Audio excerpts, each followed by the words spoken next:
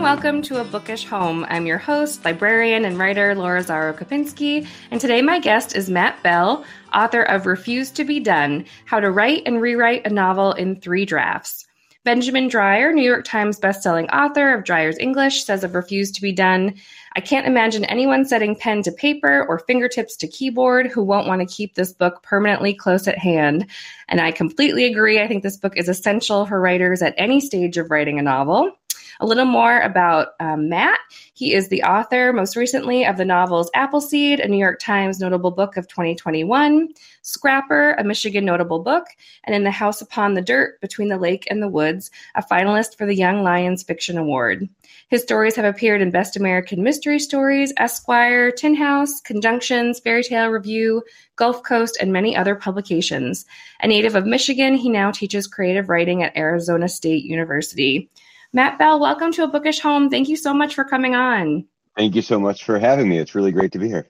I am a little bit obsessed with this book.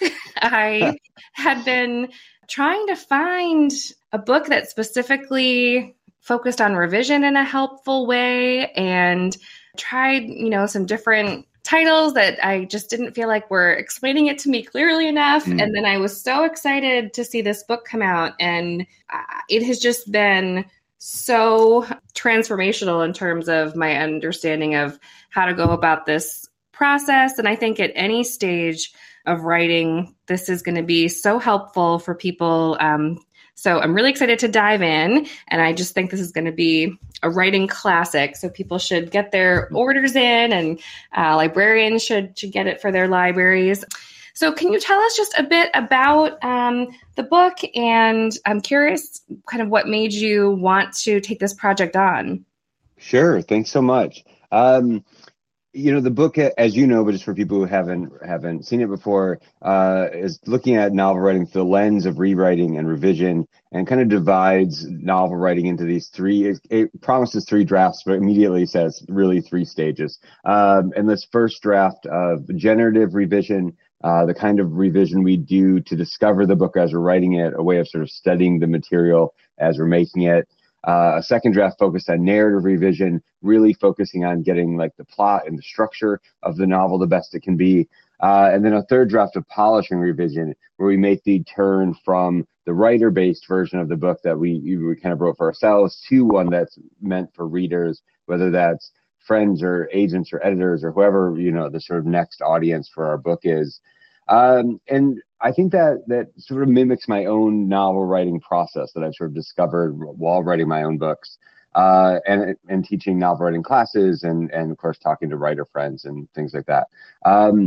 The real genesis of the book was my own needs. Even I wrote 2 novels before I wrote my first published novel, although those first novels didn't really get revised. I sort of knew they weren't books that were going to be on a shelf one day, for various reasons.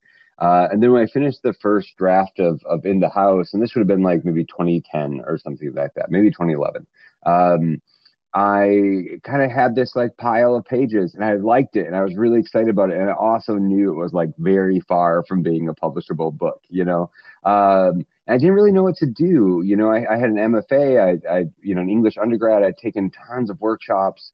I was publishing short stories by then. But I realized I had never really been taught to revise, that I had always been expected to. At the end of a workshop, you often turn in a revision for your final project. But no one had really taught me how to do it in really practical terms. And when I was writing shorter things, I could just get away with it. You could just kind of brute force your way through it. You could just keep trying things till the story, got accepted by a magazine. But that felt too daunting for something longer. So the first versions of what became this book are really just the process I invented for myself, or gleaned from interviews or other craft books on how to revise. But it eventually became a lecture I gave a lot of places, sort of my traveling show craft lecture at writing workshops and things like that. And a couple of years ago, I gave it at the University of Alabama, and professor there, Heidi Lynn Staples, came up afterwards and said, that should be a book, right? And I was like, I did not know that. Maybe I'll write it, which was really great. It was sort of that push to kind of change it into a new form. And so it's been really great to sort of write it into this sort of more formal version of these ideas. And cool to have people connecting with it like you are. Yeah, I love that. And I know I've been following you online and everything. I know it's been going through printing after printing. So I know people are excited to have it in their hands. And I can so relate to what you're saying. I feel like a lot of attention is paid to the stage of sort of getting out that messy first draft. And there's people doing NaNoWriMo, which I know I've done too, where you're just trying to get the words Same, I have as out. well. And Yeah. yeah, and then you kind of end up with this massive document, and it's sort of, yeah, what is next? I know that's where I sort of started floundering and why this book has been so helpful. Well, just to kind of go through, I'd love to hear a little bit more about the different stages. And I think a lot of what you talk about with that first exploratory draft, that first draft is really helpful. And one of the things I thought was interesting, talk a little bit about how as you're writing, sometimes there's the conception I know I've struggled with of, I want to maybe keep consuming other books while I'm writing fiction and other stories. And I worry, is that going to somehow get in my head and mess with my writing, especially as I'm in those early stages? And you had a kind of a different philosophy on that I'd love for listeners to hear about, because I thought that was really helpful.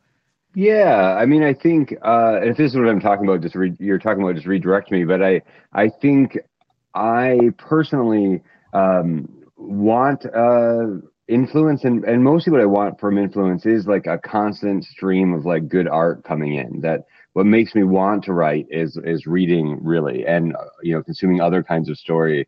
And so if I'm not reading good books, I my will to write even kind of goes away. So it's sort of related for me. And I think what I've learned from my own practice from other writers is what doesn't work influence wise is when you have like one thing that is the only thing that's influencing something. Like if you, I'm just looking at my bookshelves right now, but if you read Colson Whitehead's Harlem Shuffle and you're like, I'm going to write a book just like Colson Whitehead's Harlem Shuffle, and then like nothing else ever joins that, then yeah, that influence is going to be in your way.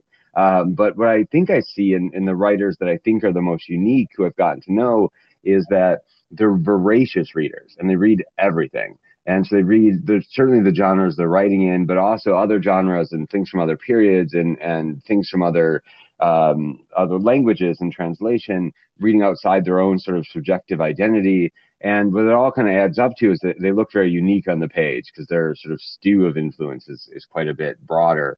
And so I think there's like that kind of art life that you bring to your work. I really think imagination is mostly a kind of like memory. And your art memory is one of the things you write from. And so the broader that can be and the more interesting it can be, it seems the better. I don't feel too much the idea that like I read something and it's too powerful in my head, especially as it's joined by other things.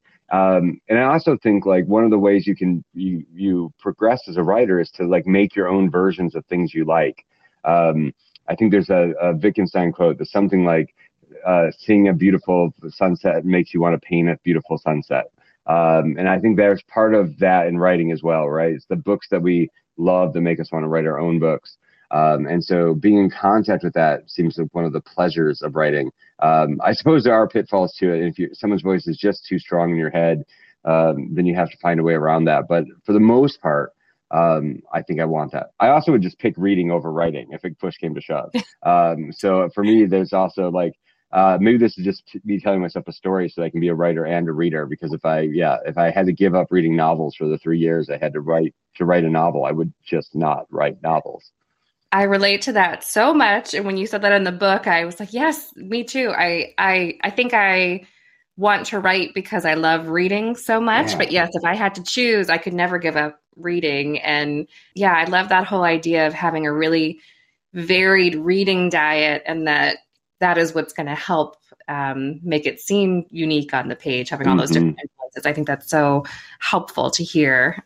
Well, as kind of you're going along in the process, you talk about kind of I forget the exact word for it, but sort of taking that early draft and sort of making a short, like narrative version almost, and so that you can kind of see the whole book at once. Could you talk about that a little bit? And I feel like that's one of the things that could sort of be difficult advice to take because I know it's going to be hard to do, but it does seem very useful if you can take the time. So I'd love to hear more about that. Yeah, so I have not historically started with an outline before I start not writing. Sometimes I know like very, very little. My second book, especially, like I knew like kind of like the setting of the book and like nothing else. I really had to discover it as I went. And one of the things that happens when you write without an outline is it is very exploratory. It is really an interesting way of sort of finding the book as you're writing the book, but it tends not to produce a well-shaped novel. I think even if you start with like an outline, the book will change under you anyway. So you'll end up with the first draft that has similar issues. And so what I've come up with is when I have the first draft finished, I then outline the book. And you can do it in different ways. What you're talking about, I think, is what I call a narrative outline, which really means you're writing kind of a summary of the book. Here are the events that happen in the book, and you write it in sort of narrative form. You could write it in bullet points. You could do a very traditional like outline we were taught to do in high school with like the Roman numerals and stuff. I think I do it often in narrative because it feels more like writing, and so that's enjoyable. But there's no kind of right or wrong way.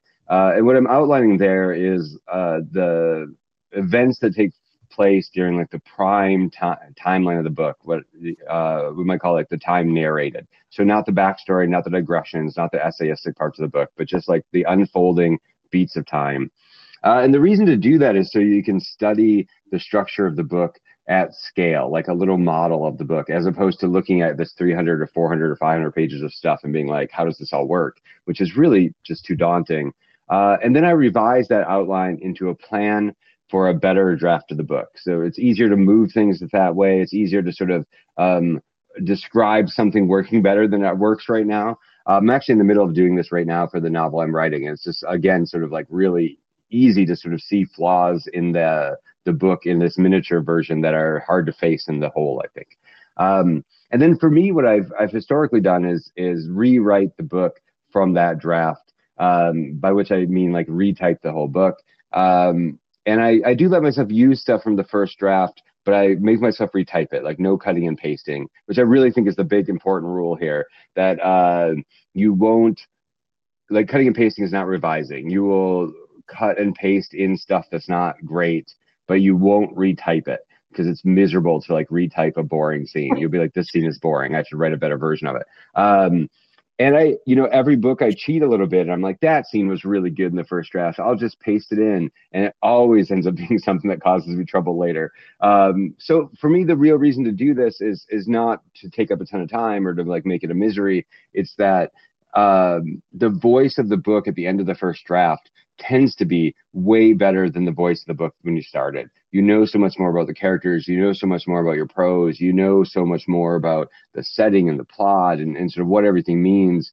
And so now you're writing, as Amy Tan says, like in the voice of all that happened. And my experience has been like that second draft gets so much better that for me, I don't think I'll ever skip it. I mean, maybe one day I'll write like a first draft that's like Faulkner writing As I Lay Dying and it's done in 6 weeks and you go, that's great, I'm done, print it. But so far that hasn't happened and I don't think I'm going to count on it. So for me, this has been a way of getting to like the best version of the book.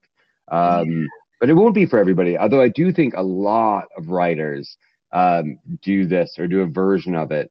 And the short version is really like, when in doubt, rewrite, don't revise. That it's easier to rewrite something better than it is to like tinker it into a good draft. And so I think that a little bit of boldness to rewrite goes a long way, even if you don't do it to a whole draft. Yeah, it was hard to read and go, oh no, is that really what I have to do? But then I just appreciated how practical it is, because it is very tempting to just tinker. It's sort of like, where do you even start with trying to like move all this around? And it is difficult advice to take, but I've kind of started with it. And I do think it's really helpful, because I think I completely fall into that. I'm sure other listeners do too as well, where you do just kind of start copying and pasting and, oh, maybe I'll leave that in. And I don't really want to cut that. And I know you mentioned too, kind of having like you don't necessarily have to do it from scratch. Like you can have the the first draft kind of up as reference and then Hmm. kind of be rewriting. But and I mean, I guess if you were using a typewriter or something back in the day, you would have had to do it that way. So, It's funny, I never use that metaphor because I just don't think about being on a typewriter very much. But obviously, that's the case, right? That you sort of like you would retype the whole book if you wanted to make changes. yeah, you'd have to, You but sort of have that. I think if you're um, a person who handwrites, you're naturally doing this all the time too. Like there's sort of, like you probably don't type in handwritten drafts exactly the way they're written. I saw a friend of mine joking on my day, they typed in 12 pages of handwritten notes and got like 300 words out of them, and he's like, well, so that was a good revision day. And it's like, yeah, absolutely. uh, Um, well, oh, go ahead. I Sorry. was just gonna say that's one of the things I appreciate so much about your book itself. Like as I was reading, I could really feel that you had undergone this. I mean, I know it's not a novel, but undergone it for this book just because it felt so. It felt like every word had earned its place so well. Like I could just kind of imagine you like slicing at it until it got like just to the absolute most important, helpful parts. And that's something I appreciate so much. If you're writing, you don't want to sort of spend too much time reading, a 1,000-page craft book. Everything in here is so useful. I almost gave up underlining and marking things because I felt like I was doing it to the whole book. But I just felt like that was so helpful. And all the, maybe you can talk about this a little bit, but all the examples you have when you go on to that third draft of really kind of making every word earn its keep and like figuring out what to trim. I wonder if you could talk about that a little bit. Like I loved something words that are The weasel word. weasel words. Yeah, things like that. Hard to say even, yeah. Yeah, I think it is again that sort of there's that place where the book is readable and you can still go farther and you can still make it like as tight as possible. And really that third draft phase and doing all these sort of little operations on the book or going through and doing all these individual passes where you focus on individual things, for me often is the place where the book tightens up a lot and suddenly looks like books on the shelf look. You sort of have that like, oh, now my sentences feel like sentences in published books, even though that's one of the things I care about most all the way through. It's putting that last bit of pressure on it. The weasel words thing is interesting. It's just this list of words that are nothing's wrong with them. They're not grammatically incorrect. They're not even really like bad writing. They're just like things that sometimes get in the way of a more interesting sentence or a more concise sentence. And so they're really in the book is just a list of them to go through and look for throughout the manuscript. I do it in kind of this really like I turn on track changes and I'll put like Control F and I'll look for, let's say, like the word suddenly, which is often just a little bit of false drama. You either don't, everything in a book happens suddenly to the reader, right? So like you usually kind of don't need it, or there's a more interesting way to write the sentence, and I'll just do like a control find and I'll delete all the suddenlies, and then I'll go through and you can see them in track changes, and I'll try to like adjust the sentence so I don't need it. And with each of those things in the book, it's just another way of re-entering the prose kind of after you think you're done with it. Because it gets really hard to look at. It gets really hard to read your own prose in an objective way. And so it's just mechanics to sort of get us back in it. But I end up finding a lot of that really pleasing. It feels like sort of a game. Like when I'm doing that part of the book, I keep a list of all those words and like how many of them there were, how many are there after I'm done. And it's interesting to sort of to make it playful as opposed to like this drudgery you're doing late in the process. I think a lot of what this is doing is tightening the book. It's certainly shortening the book. The book always gets shorter in that third phase. The end of the second draft for me is always like the longest version of the book. And I think a thing I'm really obsessed with, and it talks a little bit about this in the book, about like cutting everything you don't need, or everything you can kind of live without. And Hemingway's like sort of famous iceberg theory, that when you read a story or read a novel, you're only reading like 10% of the story. The rest of it is hidden from you under the water, And I think when I was younger, I thought that was just like, you were just like a genius, right? You just intuited the other 90% of it when you were writing. And I think what I've learned is you make the whole iceberg and then you get rid of most of it. And that a lot of the things you're writing are really for you. These sort of explanations or pieces of backstory are like you explaining the book to yourself as you're writing it? Are there a version of your own experience of reading your novel as you're writing it? I think a lot of backstory in books is really like you inventing memories for the characters so you know who they are, but the memories don't have to stay in the book. The characters act from them, and then the reader kind of feels that they're real people with real memories. And I think there's something really interesting about finding the way to sort of carve out the part of the book that doesn't need to be on the page, but will still be felt by the reader because it was felt by you while you're making it. I'm very, very fascinated in that sort of late stage adjustment to the book. Yeah, I thought that perspective was so interesting. I hadn't thought about it that way before. And there's a quote in there about like something like a book that was 600 pages to start that goes down to 200 pages. You know, it's the result of all those pages, and you don't see them, but they're there. I think that's so helpful. Like what you cut isn't wasted.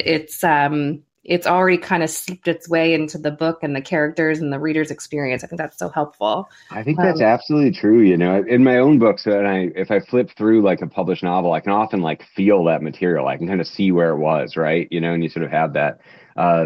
No one's ever read one of my books, and no one's read anyone's book and been like, I wish there was more backstory in this, you know, but I can totally see where it used to be or see where it's felt or be like, oh, this is a character thinking about that scene I wrote that I cut out, you know. I think there's something really, it's kind of like, you know, the person better than the reader will, but the reader will get it, you know. But I think it's an interesting thing to sort of learn. My own novel writing students are obsessed in early drafts, so having to prove everything about a character. Like they're sort of like, how will the person believe they're like this if they haven't like seen 4 scenes where it happens? I'm like, no, you can just tell them, you know. It's like this person's angry. You don't have to like prove they're angry for 100 pages, you know. But you might need to do it to prove it to yourself. You might need to really understand their particular anger, their particular sadness, or their particular, you know, whatever. But the reader will accept your assertions in the early pages of the novel. And I think that's, we know that as readers, we don't actually need to see like tons of stuff to believe a character is the way they are. But I think we have to make it sometimes as novelists. Yeah, that makes so much sense. Well, one of the things I also really liked about the book, and we've mentioned some of the quotes, you weave in a lot of experiences of other authors and their perspective on revising and craft. And it just got me wondering sort of about sort of the research you did for the book and kind of who has helped or inspired you as you've kind of tried to master the novel writing process for yourself. Yeah, thank you. I'm constantly reading other writers and craft essays or interviews, or, you know, I certainly have my own shelf full of craft books. When I started teaching full time, I was like, I'm going to need more examples of things. I think I did my real craft reading as a young teacher rather than maybe as a young writer. But I used to settle into the desk every day when I sat down to write. I would look up an interview or read an essay or maybe even a criticism of of writers I was thinking about or I was really interested at the time. And it was partly just a way of like settling to the desk. And I keep a commonplace book. I keep 2 of them. I mean, they're really just Word documents, but they're commonplace books in that way of, it's a place you put everything. And I have one for just like quotes from fiction that I really like, you know, like pieces of prose that I find really interesting. I retype into that one. And then I have another one that I keep quotes about writing and, you know, kind of craft quotes. And so when I used to read all those interviews and craft essays, my sort of rule was I'd read one every day as I was sitting down at the desk, and I would read until something did that like aha moment. And then I would put it in my commonplace book and then I would go write. So I have this enormous document of craft quotes that I've been keeping for, I don't know, 10, 12 years, which obviously was a really nice thing to sort of draw on. It's very useful to me as a teacher, of course, when students working on something very particular and you're like, oh, what do I have about that? You know, but I think that kind of thing is a really useful practice for maybe not even just writers, but readers to keep. It's another kind of journaling your reading process. You know, like these are the things that moved me in the books I was reading.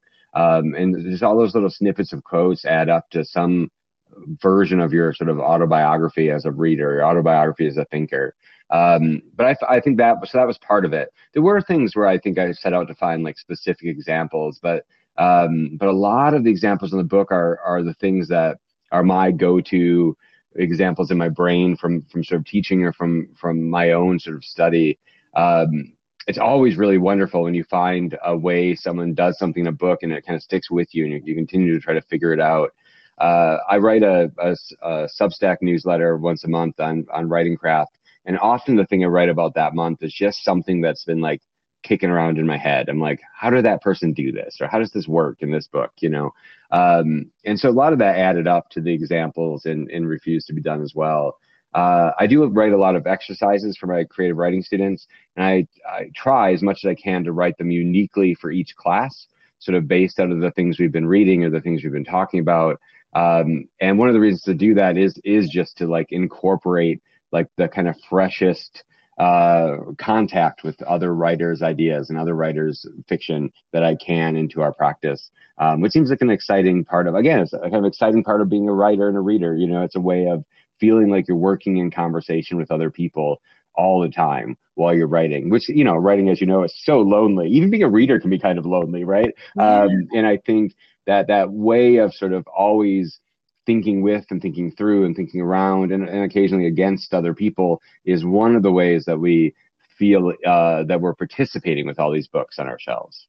That's great. And I really like the idea of keeping it so easily at your fingertips as opposed to, I've got this book marked up over here and, this magazine article about writing highlighted over here and just kind of having all the best pieces together. And yeah, I imagine that would have been so useful for the book. So I need to start those documents. Yeah, they're worth keeping. They're a lot of fun to sort of go back through and be like, you just see your interest over time, Yeah, I love that idea of your autobiography as a reader and a writer. That's very cool.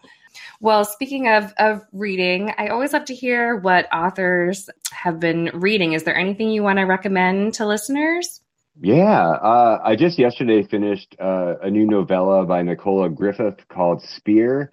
That's kind of a queer Arthurian retelling. It's really fantastic. I really hit that sort of like adventure spot for me. It's also like beautifully written. Like I could think about Griffith's sentences for a long time. Read a novel, End of the World House by Adrian Selt that came out maybe last month. I really love Adrian's work. And it's kind of a time loop friendship novel set at least partly in the Louvre in Paris, which is really great. And maybe I'll also say a novel by Antoine Wilson called Mouth to Mouth that came out this year that was maybe one of the sort of pure enjoyment novels I've read in a while. It's kind of a literary thriller, but the whole novel takes place over a really short period of time where characters like telling a story in an airport lounge, and it has that absolutely sort of gripping feel of like a person sits down to you and tells you like a super compelling story, which is just a pleasure to sort of be in contact with that kind of thing. But yeah, those are 3 I've read recently I liked quite a bit. Oh, great. And I'll definitely link to all of those. We'll have to check them out. And lastly, I just wanted to ask, I'm sure, the book has been so well received. I know people like me are going to constantly have it on their desk. And I'm just wondering if you think you might do another craft book, like on another aspect of the writing process, or if you kind of feel like, you've done that and you just kind of want to keep going with your fiction now. I don't know. The newsletter I write, the craft essays that I've written for that are already longer than Refuse to Be Done is. So it's possible I've already written another one. And so maybe that gets put together someday. I certainly wouldn't be opposed to it. For whatever reason, I've been on a little bit of a cycle where I write a novel, then a short nonfiction book, then a novel, then a short nonfiction book. So it's possible there's another one sort of waiting for me after this novel. But yeah, I don't know. I think if there was something that felt equally useful or was worth putting together in that way, I certainly wouldn't be opposed to it. It has been really exciting to see the book be useful to people and people to be excited about it and to really feel that like helping other people find the sort of joy in their own writing and new ways to get back into projects that matter to them.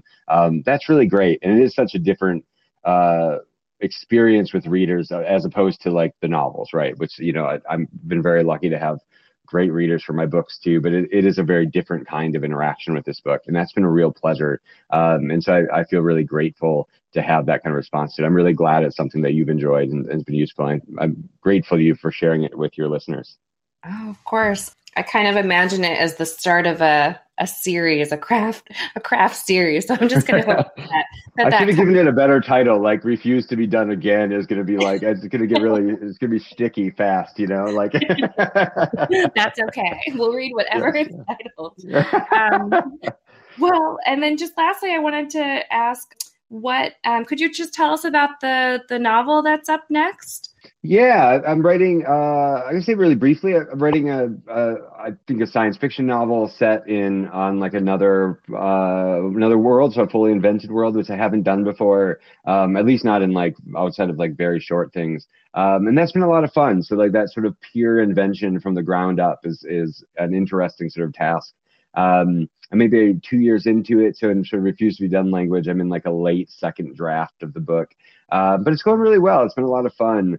It's been really great. I started it maybe a couple months before the pandemic began, and it's been great to have a place to go during this time. I think really trying to stay in touch with similar ideas about like kind of wonder and abundance, and making like an interesting, a place that interests me and a place that sort of lights up my imagination, hopes that it will do the same for other people.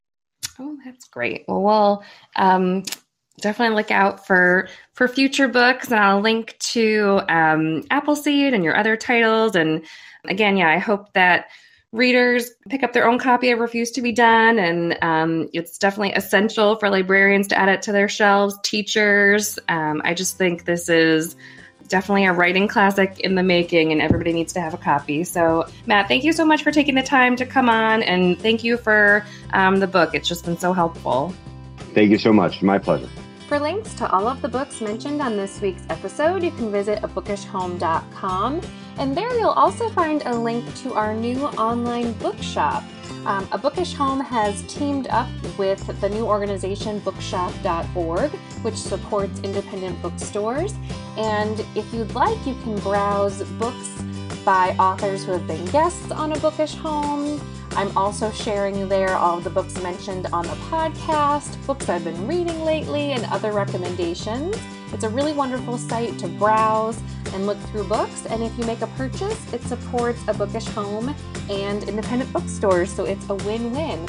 So if you want to check that out directly, it's bookshop.org/shop/A Bookish Home, and you'll also find that at abookishhome.com.